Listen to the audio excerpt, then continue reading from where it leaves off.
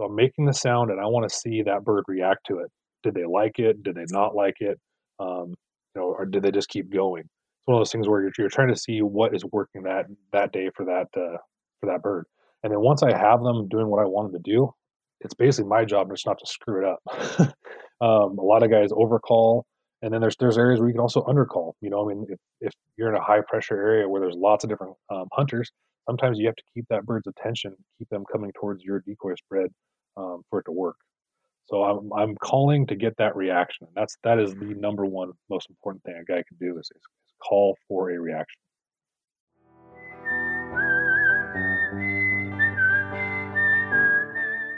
These are stories of outdoor adventure and expert advice from folks with calloused hands. I'm James Nash, and this is the Six Ranch Podcast.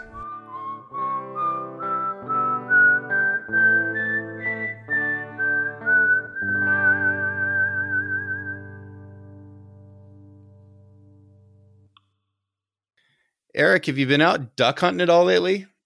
No, I haven't. I know, kind of lame, but I have not been duck hunting. I went goose hunting one time with Cody, and been getting a lot of duck ground ready, but I have not been duck hunting yet. What does it mean to get duck ground ready? Just basically been getting all the trails cut into the blinds, getting the blinds brushed up, getting them all cleaned up, make sure all the boards are good and secured, haven't rotted out, and just kind of getting things all dressed up and ready to go. Gotcha. What's your kind of background in duck hunting?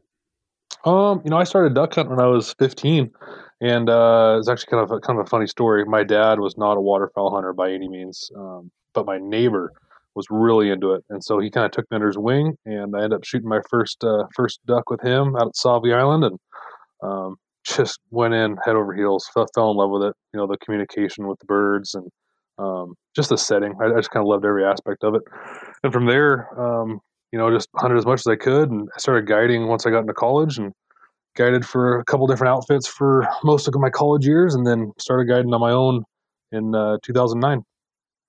Yeah, and then you kind of got into decoys too. Oh yeah, yep, yeah. So actually, kind of got my first run at decoys when I was in college, working for Dave Smith Decoys in Lebanon, Oregon, there in the Willamette Valley, and worked for those guys for a long time, and then ended up moving far enough away where it just wasn't really effective for me to make the hour and a half commute to work the shop, but started working for Decoy Dancer, which is based out of Vancouver. And when the owner of that company decided he just didn't have the time for it anymore, he offered to sell it to me, and so my wife and I bought that, and been building motion duck decoys now for almost 10 years. So it's been a long time. I got to hunt with you and Cody last year, and we had a ball. That was my first time ever hunting over that type of motion decoy. What are the regulations here in Oregon for motion decoys? So in Oregon and Washington both, we can't use any battery powered or any type of electric powered, mechanically powered decoys. They have to be self-propelled. So you can use wind powered decoys, or in our case, we use pull string operated decoys. And that's, it's been like that now for, I think, well over a decade. Some folks are fans of it, some folks aren't, but I've seen both sides. I've hunted in areas where you can use a dozen battery powered decoys, and I've been in areas where you can't use them at all. But I think it's a pretty good alternative, and I enjoy using them. Well, it's super effective. According to a duck, do you think that the sound of a caller or the motion of a decoy is a bigger draw, or is that really case dependent? It can be case dependent when it comes to weather. If a bird, if it's real foggy, or if it's hard for the bird to see that motion, then I would say that a call or audio is much more effective than sight. But that being said, 9 times out of 10, I think I'd probably get birds coming to the spread with the motion first, and then finish them with the call. Just you can track them from a long, long ways out. And I always kind of paint the picture of, if you walked into a bar and everyone there was just standing like a statue, you'd probably figure it out pretty quick that something's wrong here. But if you walk in and you're seeing motion and seeing people moving around, it just helps create, paint that picture of things being alive, of life. And like you're saying, under clear conditions, they can see motion from miles, literally miles. However, actually being able to hear you calling while they're flying and there's wind and everything else, that's a lot closer range. Absolutely, absolutely. I mean, if if you're in a helicopter and a plane flying over a marsh or any type of waterway that has ducks or geese on it, it can be even hard just to spot them on the water. But when you see the motion, the flash of their wings, or birds landing on the water, making ripples or splashing around, whether it be ducks or geese, that's the first thing that you and I see, and that's the first thing that the bird sees as well. Yeah. And it's an indication to them that, another bird is landing here. That's a safe place to be. Kind of follow that example. Exactly. Exactly. I want to talk about calling because you are the best duck caller I've ever hunted with. I was absolutely blown away by the sounds that you were able to make, not only just like, the tone and realism of the sounds, but you knew which sounds to make and when. And I saw ducks crank their head around and almost like obey you. So it was much farther than just making the right sounds at the right time. You're telling them literally, come over here. How do you get to that point? I think it's like if it's just like in calling any animal, whether it be birds or a turkey or elk. Once you get to a level of proficiency with your call that you can convey emotion, that emotion, in my opinion, is what really triggers birds and commands birds or elk or turkeys, whatever it is you're calling. That's what really gets their reaction. If I just go out there and make 5 to 7 quacks with a duck call, I'm not telling them to do anything. They're not reacting to anything. They hear a sound. But if you're able to convey that emotion through your calling, um, that to me is what makes the difference. Now, I think a lot of guys, when they're practicing calling, whether it's elk or turkeys or whatever, ducks included, a lot of them just, put their call in their pickup, and when they're driving someplace, stopped at traffic, they throw their elbows up on their steering wheel and, they quack or honk or bugle away. Is that the appropriate way to learn? And yes, that's kind of a tough question. Yes and no, because what you want to do is you want to become extremely comfortable with whatever call you're using. So anytime you're practicing, that's a good thing. I mean, more practice you can get in, the better. Now, if you want to take it to the next level, I always tell guys, practice with purpose. Just blowing your duck call or your goose call just for the fun of it, that's great and all, but if I want to learn a certain, series of notes or a certain, I call it like a riff, I want to be able to learn how to double cluck, triple cluck, and moan all within the same sequence, then practice that sequence or practice that sound. If I want to learn to, let's take elk calling because it's a little bit easier to describe different sounds. Like if I want to learn how to bark, I'm not going to practice bugling. You know, yeah, it's great to get the reed in your mouth and play with it and get comfortable with it. But if I want to learn how to bark, I need to practice just barking. Same thing with a duck call, like a feed chatter. If I'm going to try and get a certain sound, I need to practice that certain sound until it becomes automatic. That muscle memory is what we're working on. We want to be able to put our mouth to the call and get the exact sound we're looking for every single time without thinking about it. And that's why practicing is so important. So practicing, just having fun, of course, that's great, but practice with purpose, and that'll kind of take you to the next level. Within the world of duck calls, there's all types of materials in the calls themselves. You've got all kinds of wood, plastics, acrylics, single reed, double reed. But when you look at them, especially if you're buying off of a shelf or online or in a catalog, like what in the world do you look for? So when it comes to looking at something on the shelf, it's really difficult. It really is. I mean, um, I guess you could look at the overall length of a call. The longer a goose call, the easier it'll be to blow. The shorter a goose call, the harder it is to blow. Duck calls is a little bit more difficult because for the most part, overall length is very much the same across the board. So the best thing you can do is try those calls out. That's when it comes down to personal preference. Do you have a lot of air? Do you want to call that blows really easy? Do you want to call that you get really loud on, or do you want to call that's a lot quieter?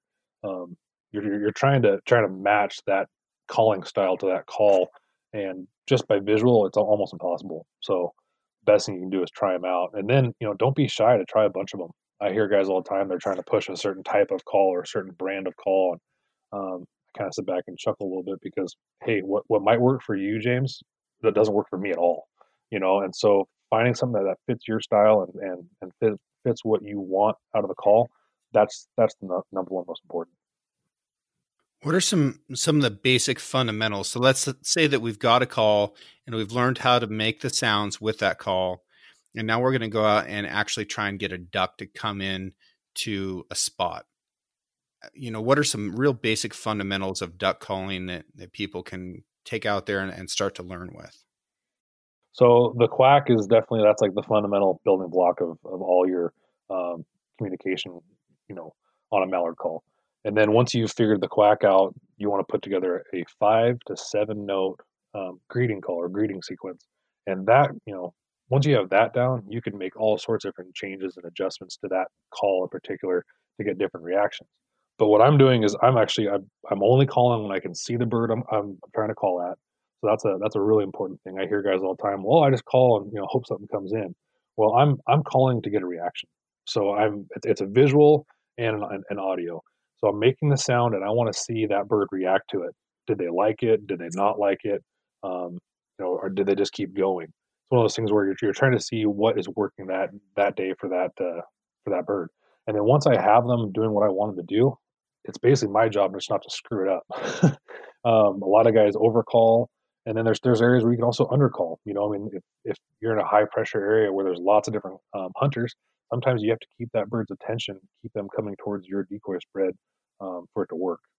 So I'm calling to get that reaction. And that is the number one most important thing a guy can do is call for a reaction.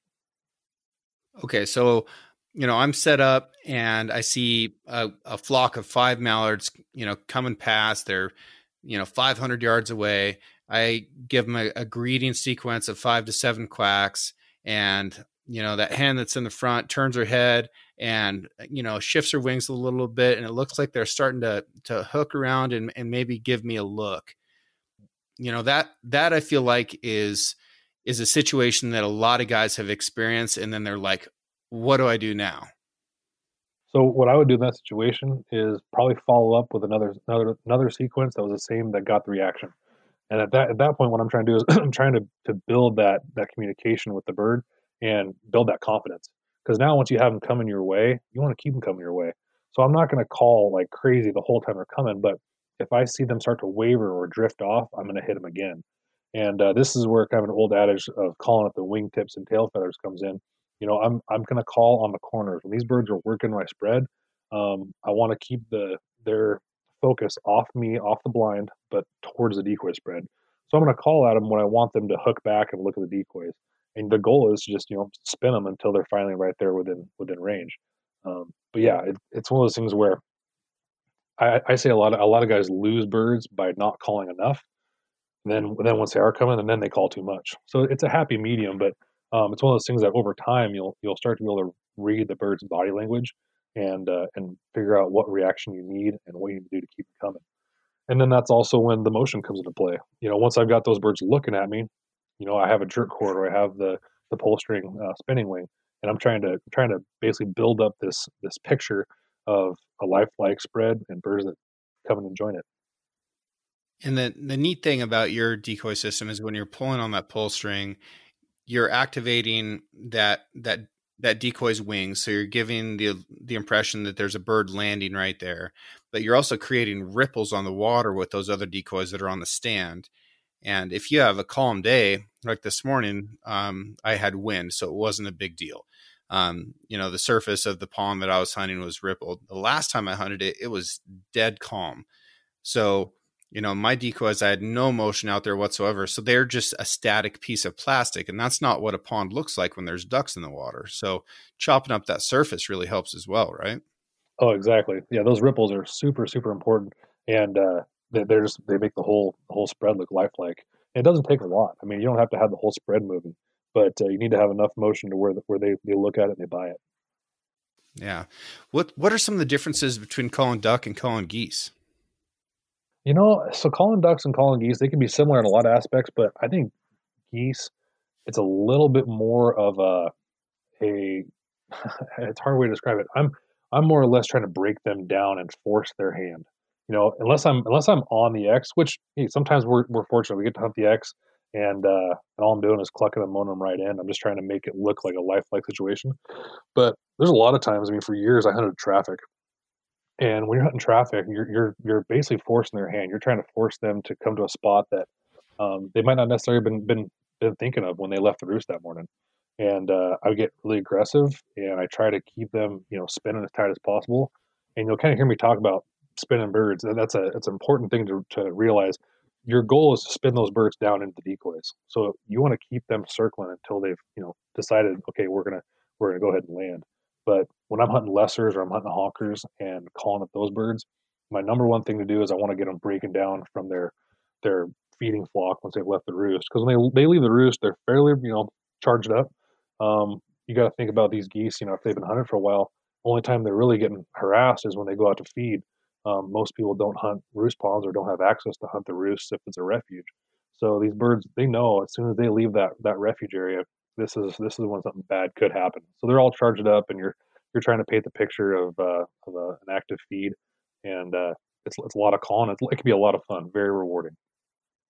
And flagging too, right? I love flagging. Oh, absolutely. Yeah, flagging is a very important piece of the puzzle. And if you're in an area where you can be amongst the decoys or close enough to the decoys to paint that picture of birds landing and readjusting, that's a really really good way to get a bird's reaction and get them coming your way. Do you like eating ducks? I do, I do. I wish I had a little more time to prepare some the way I really enjoy eating them, but we do a lot of jerky, a lot of pepperoni. Um, Cody, I mean, I'm with Cody more. He's got some really good recipes, but I do enjoy eating it. I'm not as big of a fan of geese. Most of our geese go into a summer sausage or a pepperoni pile, but I mean, I could eat as much of that as a guy would want. That's a pretty good beer drinking snack. It is. I feel like there's a lot of things that you can do with it, especially if you treat it like you treat all the rest of the red meat in your life and you don't cook it well done. It's really enjoyable. Oh, absolutely. I hear a lot of guys talk about how, oh, it's super tough and it's so chewy. And I just cringe when I hear that because it's like, man, it doesn't have to be that way. It needs to be red on the inside, and there's a ton of flavor. And especially if you take the time and care to take care of the meat after you've taken it off the bird, I'll use salt water. Some guys use milk, kind of draw out some of that blood, any of the bloodshot, and just put a little extra effort into it. It could be a really good table fare. Well, I'd love to hear some kind of waterfowl hunting stories if you can think of any. Sometimes where you feel like you made mistakes, or if you really got it right, or something fun happened. Oh yeah, I mean, there's so many stories when it comes to waterfowl hunting of the good days, the bad days. I think some of my favorite stories are big weather, especially hunting a live river system. Hunting areas where the wind picks up real big, or even like really big snow days. Those are always a lot of fun. I think probably some of my most rewarding days in the waterfowl blind are probably the days with kids. Watching kids, or even just folks that have never been bird hunting, and watch them as their eyes kind of light up, watching birds come into the decoys. That for me is probably the most rewarding thing that I get to see, um, you know, pretty consistently throughout the season. I think a lot of people don't realize how much fun it is to watch these birds work into the decoys, and just it's kind of an infatuation after a while of just watching birds in flight. Um, I think you probably understand it. You like to waterfowl hunt, but that's one of my favorite parts of being out there. That and that and the dogs. I mean, I enjoy watching my dog work and watching other people's dogs work, and that's one of the most rewarding things for me now too. Is I've got a 2-year-old dog. You had a good time hunting with Ryder, and she's definitely coming into her own, and that bond between myself and her, and watching our bond grow and her trust for me grow. That's a big part of it. And it's such teamwork. Oh, absolutely. Yeah. Yeah. It's a Yeah. lot of fun watching a pup go from not wanting to listen, not wanting to trust you, to then all of a sudden you can kind of work as a team, and it's a lot of fun. Very rewarding. I work with my dog a lot differently most serious waterfowlers do, in that, um, it's just the type of situations that I hunt in. But as soon as I stand up to shoot a bird, she breaks. And I'm totally fine with that. I don't want to have to tell her to go get a bird. And, um, I can kind of tell her over and back a little bit, but really I think she just kind of looks at my hand as if I was throwing a stick or something like that. But mostly she goes out and does it all on her own, and she'll bring a bird back. And if it's still alive, she'll hold on to it. If it's dead, she'll put it in a pile in an area of her choosing that's near the blind, and then get back in and get ready for the next bird. And I absolutely love seeing her initiative and watching her creativity. And this morning, in one flight, I killed two birds that landed probably 150 yards apart. And she marked both of them, but one of them was in grass. It was 6 feet tall and really, really dense. And it probably took her 10 minutes to go find that bird. And I could have went over there and helped her, because I had a better mark on it than she did. But I also wanted her to work through the process of figuring it out. And, I love seeing that. I love seeing her work and work and work and earn it and not give up and not look back to me for help and do it on her own. It's just the dog aspect of it. And I hear this from every type of bird hunter that uses dogs. If it's not already the most important aspect of your bird hunting, it will become that. Oh, 100%. You're hitting on everything that I love about watching dogs right there. And I didn't grow up in a family. We didn't have bird dogs at all. And so when I finally got my first dog of my own, there was a huge learning curve there. But I honestly can't even think about going duck hunting anymore without a dog. And it doesn't have to be my own. I love watching my friends with their dogs as well. But just that aspect of the hunt is such an important part to me and a lot of people I'm around. But yeah, what you just described is watching a dog hunt. That's one of my favorite things. My older dog Molly, that was one of my favorite things to do with her. I mean, she'd go barreling into blackberries and Russian olives and tules and all sorts of nasty stuff. And you can kind of hear guys snickering in the blind, like, "Oh, she's not going to find that bird." And hey, sometimes she didn't, but there's a lot of times where she came out of there and she's covered in all sorts of nasty stuff, and she's got a duck in her mouth, and um, that's a pretty proud moment. Yeah, I had my dog take off after a pheasant one time, and I'd hit it, and it kind of wobbled in flight and knocked a couple feathers out of it, and it dropped a leg, but it locked up its wings and it glided out of sight. Went well over a mile, and my dog took off after it, and I tried to call her back. She was not interested in my opinion about the situation at that point. And, we just continued the walk. We had another dog there, and she showed up half an hour later with a pheasant. I'm not saying it was the same pheasant, but she went and found a pheasant and brought it back. It doesn't matter at that point. She did her job. So yeah, Yeah, right. This one will work. yeah, that's Yeah. awesome. But you're so proud of your friend at that point that, I don't know. I love it. I love the dog aspect of it. Well, it's pretty cool. You asked a question about waterfowl and stories, and in my younger years, I probably would have told you about some sort of hunt where we killed a 7-man limit in an hour. But anymore these days, it's just not about that. I'd much rather hunt with kids and watch the dog work. So Ryder's 2 years old. Last year, she is new to everything. She had her first retrieve just a little over a year ago. She's a beautiful little black lab, and she's just starting to get the confidence to swim on her own a little bit last year, and she was looking back to you for reassurance a lot. How are you kind of going to continue developing her this year as you get into waterfowl season? So what I've always looked at these dogs when they're in their first couple of years is it's just all about getting the reps. I'm trying to get her on as many birds as I possibly can, and that's how she's gonna learn and build confidence.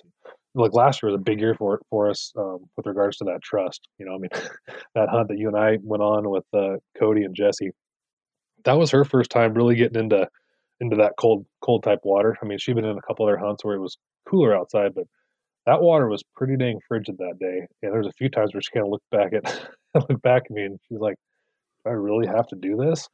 but she did it. It was pretty funny. I remember that look in her eye was like, man, why don't you get in here and do this? Yeah. But no, yeah. This year, my hope is just to get her as many birds as we can, and just she'll build that confidence through repetition. So here's a question that I feel like a lot of people are going to have. Where do you go duck and goose hunting? Because the nature of this is that a lot of the time, especially if you're hunting fields, they're going to be on private land. So how do you do it? Like, how do you approach somebody about that? Like, how do you find places to hunt? I spent a lot of time, knocking on doors for a lot of years, and I'm pretty fortunate now that the areas I'm hunting, I've got a pretty good relationship with the landowners, and so for me, it's I'll stop by in the summertime and just say hi and check in, and for the most part, the permission's already there. But starting out, just knock on doors and dress yourself in a presentable fashion. I see a lot of guys that jump out of their pickup and they got their sweatpants tucked into their Romeos and they got a chew in their mouth, and they wouldn't give me permission. Well, it's like, dude, you know, try to paint a little bit better picture for yourself and for what you're up to. A lot of times I'll offer to help out with work around the farm if they need it. Most of the time they don't take you up on it, but a few times they will. And then from there, it's once you get a few of those farm, landowner relationships, that's what really spins off into more access, because you have that reputation of, hey, this guy, he opens and closes the gates and picks up his trash. That's a big one too. I hear from a lot of folks. Yeah, I used to let people bird hunt, but they just kept leaving their trash everywhere. And you got to treat that property as if it's your own. And you wouldn't want to go walk out in your, back 40 there and find a whole bunch of shotgun shells and candy bar wrappers and trash laying around. So, take care of that property, build those relationships, and then all of a sudden you'll be sitting there talking one day, and the person whose land you're hunting, they say, oh yeah, my neighbor, they've got a bunch of geese too. You should go over and talk to them, and things kind of start spiral from there. So you're telling me that if you act like a good guy and you present yourself in a respectable manner and develop relationships, that will be reciprocated? Right? I know, it's pretty crazy. That is nuts. I know. I had no idea it would be so complicated. Exactly. If only the same approach would work for big game hunting. Yeah. If only. I'm sure in the big game world, it's a whole different ballgame. I haven't had a whole lot of luck getting permission for areas to big game hunt myself, but I'm not saying that they're not out there. Oh, really? Yeah. But I was joking. I haven't asked a lot of folks either. We mainly hunt, the spots we hunt, public land stuff. But I'm sure, like you said, it just takes a little bit of legwork. And I mean, we're so fortunate now with apps like OnX that, I mean, they give you half the information right there. Back in our earlier days, we were getting on the tax lot ID maps online and trying to decode who owned what and whose property was whose. And anymore, it's so much easier to find out who owns what. Yeah. Plan ahead of time. I will tell guys this, if guys and gals, if there is a crop in your area that these birds are going to land in and feed on, like say grain, for example, there's probably a grain growers association in your area, and they have meetings, might be 2 or 3 times a year. You might want to go attend one of those, bring a box of donuts, get to know these people, and just develop that relationship. Like they have something of value to you, right?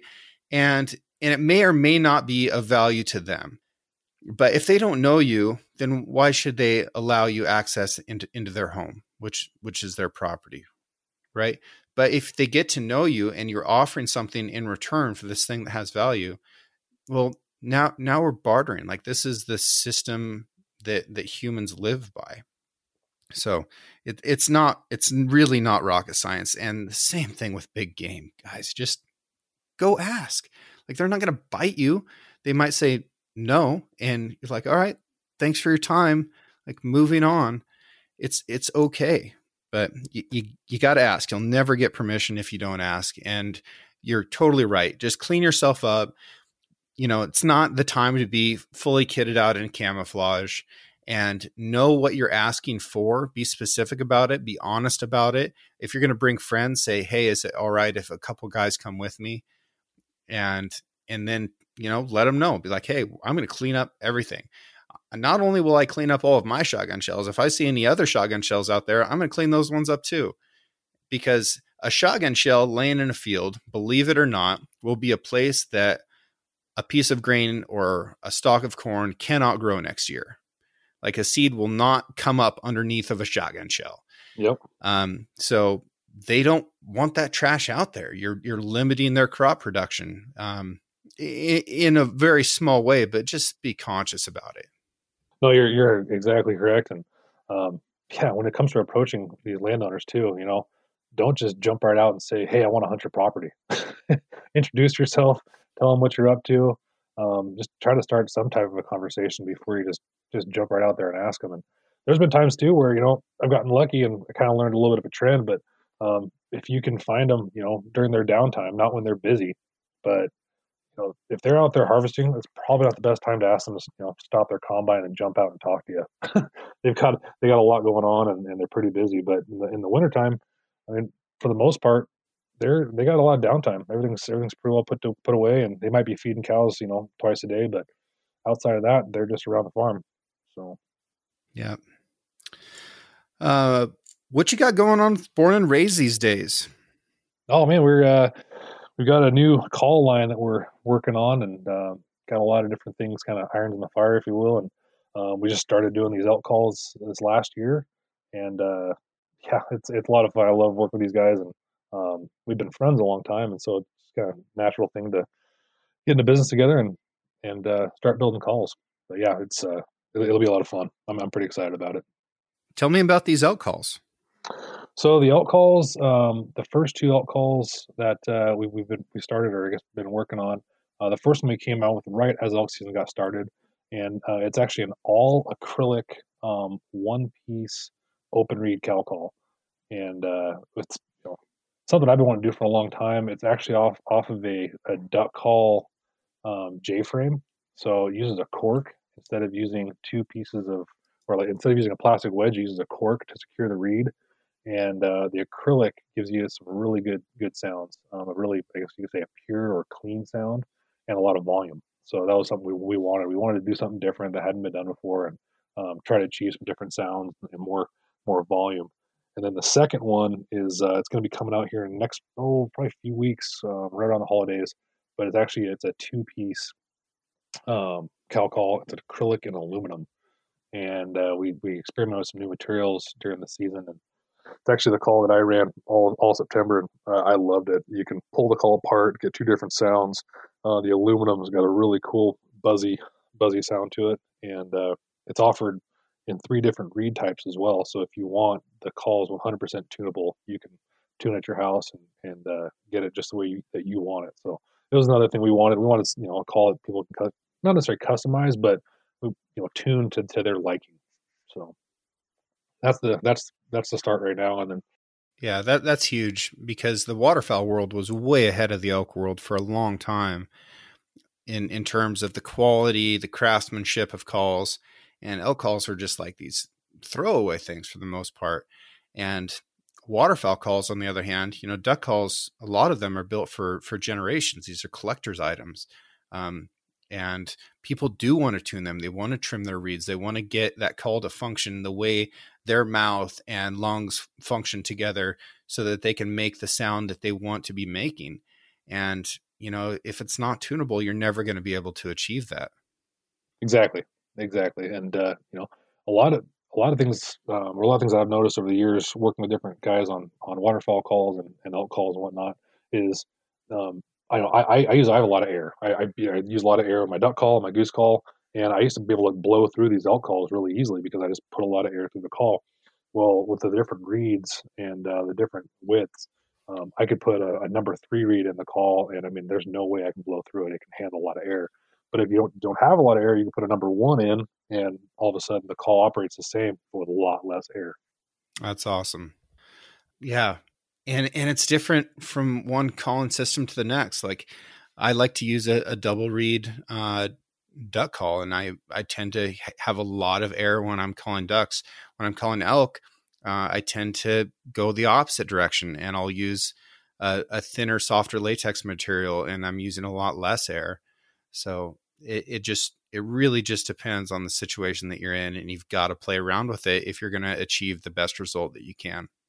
Yeah, absolutely. And the old adage that one call should do it all. I mean, yeah, there's calls out there that are really versatile, and you can get a lot of different sounds out of it. But there's a lot of calls that are very specialized, and that's something kind of we wanted to get a call that people can handle, but then also change. That's cool. I look forward to trying one out. Oh no, it'll be fun. You don't happen to have your duck or your goose calls with you, do you? I don't. I'm in the office right now, and they're out in the shop. But yeah, I should have thought about that and grabbed them. Okay. Well, the last time I asked you to call ducks, you froze up on me for a second. It was one of the funnier things I've ever seen. Yeah, I was a little nervous or embarrassed. I'm not sure, a little bit of both. But yeah, you put me on the spot, and I just froze up. You've been in some duck calling competitions too, right? Yeah, I spent a lot of time traveling and competing in duck and goose calling contests for a lot of years, and it's something actually I wouldn't mind getting back into, but I kind of got out of it there for a little while. But yeah, it was a lot of fun and had quite a bit of success. And got the best part was I got to meet a lot of really cool people and learn a lot about calling styles and calls themselves, and got invited to go hunt a lot of great places, and it's a great way to network. What kind of calling success did you have?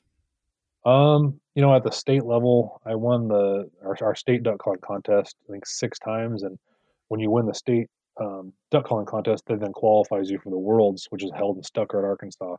So I had the opportunity to go back there and travel. It's Thanksgiving weekend every year. This year, of course, because of COVID, it's been canceled. But they have the Stuttgart Wings Over the Prairie Festival, that area, that region is a huge duck hunting area. Lots of tradition and history, and you get to go visit, R&T calls and Max Prairie Wings, and had a chance to hunt some flooded timber and some of the flooded rice, and compete against, some of the best duck callers that ever walk across the stage. And you get humbled pretty quick when you're walking down the street and there's a 10-year-old kid walking down the road and blowing a duck call better than you are. But it was a lot of fun. And I also got to do the same thing on the goose end. I went back and competed at the World Goose Calling Contest in Easton, Maryland, for a lot of years, and I had a lot more success on the goose side than the duck. I never did place better than top 30 for the duck calling contest, but in goose, I made it in the top 5, and took third one year and almost won it, but I missed it by 2 points. But a lot of good memories, a lot of good experiences back there. What are some of the differences between stage calling and field calling? So the biggest difference when it comes to stage calling over calling in the field is when you're on stage, it's how loud can you get, how fast can you get, and you're basically trying to give the judges every single note that you can blow and paint a picture of calling birds in. You lose them, then you call them back in and land them, but you're trying to do it in 90 seconds. So you're calling hard and you're calling fast the whole time, and the volume. That was actually one thing that kind of separated me from the rest of the pack on the goose calling side. Is I always had a lot of volume, and so I'm running that call as hard as I possibly can without breaking it over. Whereas in the field, I tune my calls a lot easier, a lot lighter, and that's definitely number one. And then I would never blow a true stage routine in a hunting situation, because there's nothing to read on stage. You're just trying to paint a picture. Whereas in the field, you're trying to read those birds and their reactions. I think some of those feeder sequences that I've seen are among the most impressive feats of calling, out there, especially in the duck world. Like what those guys can get out of a call, and then the speed that they can get on some of these short read goose calls, it is just unbelievable.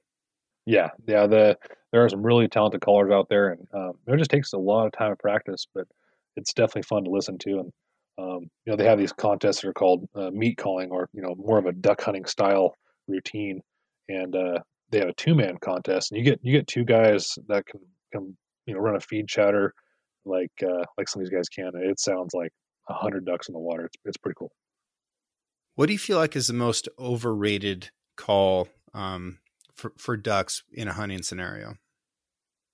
Overrated. That's kind of a tough one. I actually I use a feed chatter a lot, and a lot of guys they think the feed chatter is kind of bogus, but I use it to kind of keep birds, coming in my direction and kind of build that lifelike um, scenario. But you might laugh at this. I don't use a single quack very much at all. I really don't. Um, I don't know why, but it's nothing that I use on a daily basis. So maybe just a single quack. I know a lot of guys like it for confidence, but I just never had much luck with it. I run a 5 to 7 note greeting sequence, in 10 or 12 different you know ways, and then I run a feed call a lot. But the single quack is something that I don't use very much, and I don't use like a real true high ball greeting style call. That's just something that I've never had much luck with. So when you're doing a hail call or a greeting call, what I know it's tough without having a call there, but what does that sound like? What emotion are you trying to convey? So what I'm doing is I'm using volume, of course, but I'm trying to drag those notes out, and I'm pleading. I always tell guys I'm pleading with the ducks to turn. And so if you could picture that in your mind when you're blowing your call, um, really just try to get that emotion through the call of you pleading for those ducks to turn to you, and that's something I do on a daily basis, and I've had a lot of luck with it. Gotcha. And what other emotions are you thinking about at different times of calling? If I'm hunting in an area where birds are feeding, feed chatter, especially like a real fast feed chatter, you're building excitement, and I've seen it time and time again with birds. As you get them more excited and their wings, tighten up and they start dropping down faster, you can tell that those birds are getting excited about joining that mob of ducks on the ground and feeding. So that's something you can do with a feed call.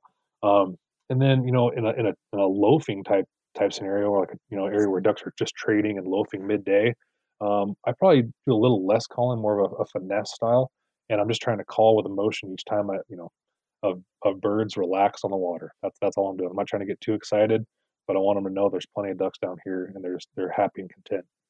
Well, that's awesome. Any advice that you have to somebody who's just getting started? Maybe they're just barely getting started and have a shotgun and want to go out and give this a try.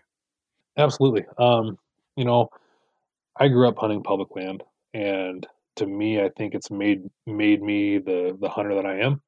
Um, Not saying that if you hunt, exclusively private land, it makes you less of a hunter, but you'll definitely learn a lot of tricks, and you'll learn a lot faster hunting public land. Um, just because it's a little bit tougher scenario. But we have a lot of really good public land access for waterfowl in the state, whether it be our state wildlife areas or it be all the rivers and creeks we can hunt. But definitely hunting public, I think, will make you a better hunter faster. And then if you can, try to find someone to kind of take you under their wing. I was fortunate; I had a few different people that showed me a lot, and they weren't annoyed at me asking hundreds of questions all day. But if you can find someone to hook up with and learn from, that'll definitely speed things up for you a lot. I'm also curious about your take on shotguns and ammo.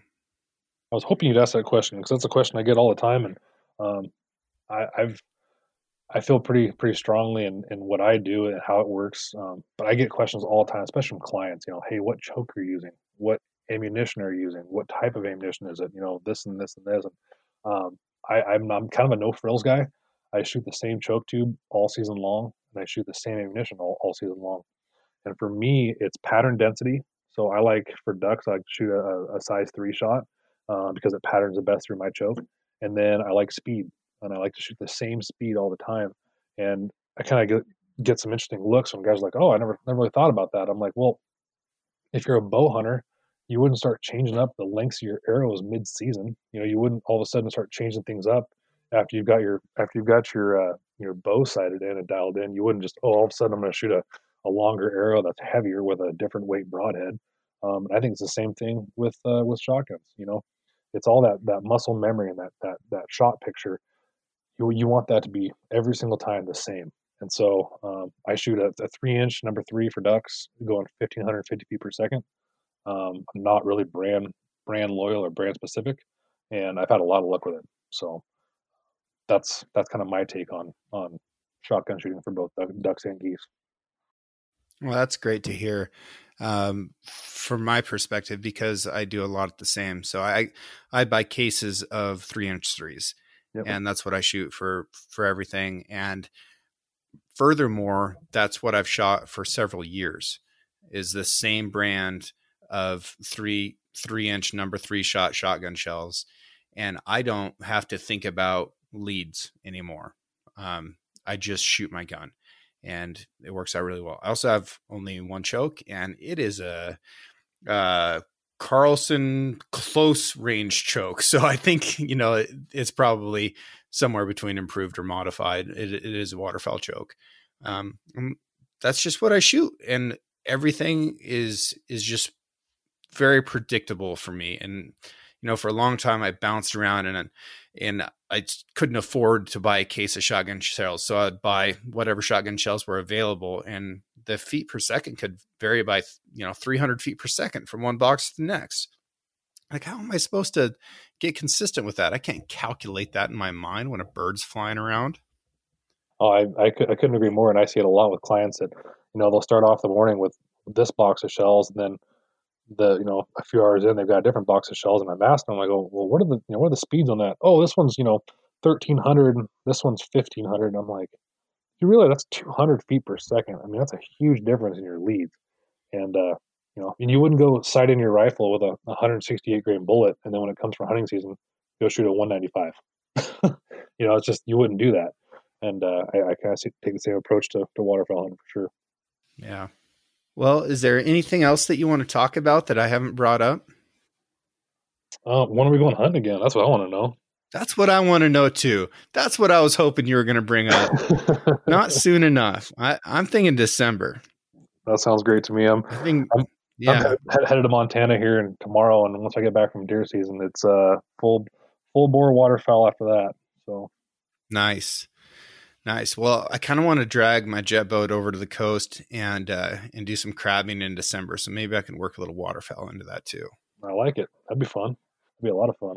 Yeah, I had an absolute blast when I got to hunt with you and Jesse and Cody last year, and little baby Ryder. She's such a sweet dog. Look forward to hunting with her again. And if people have more questions about waterfowl, calling, if they have questions about these elk calls, where do they get a hold of you? So you can check me out on either Instagram or Facebook. I've got accounts on there. Just my name, Eric Strand. And then website for the calls is bornraisedoutdoors.com. And then for the decoys, it's decoydancer.com. Awesome, man. Well, thank you very much for taking the time today. Really appreciate you. And I cannot wait to go hunting with you again. I'm looking forward to it, man. Thanks for having me on. It was great to catch up. All right.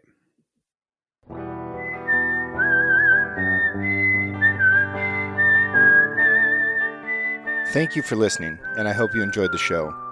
This episode was edited by Emily Brannigan, with original music written and performed by Justin Hay.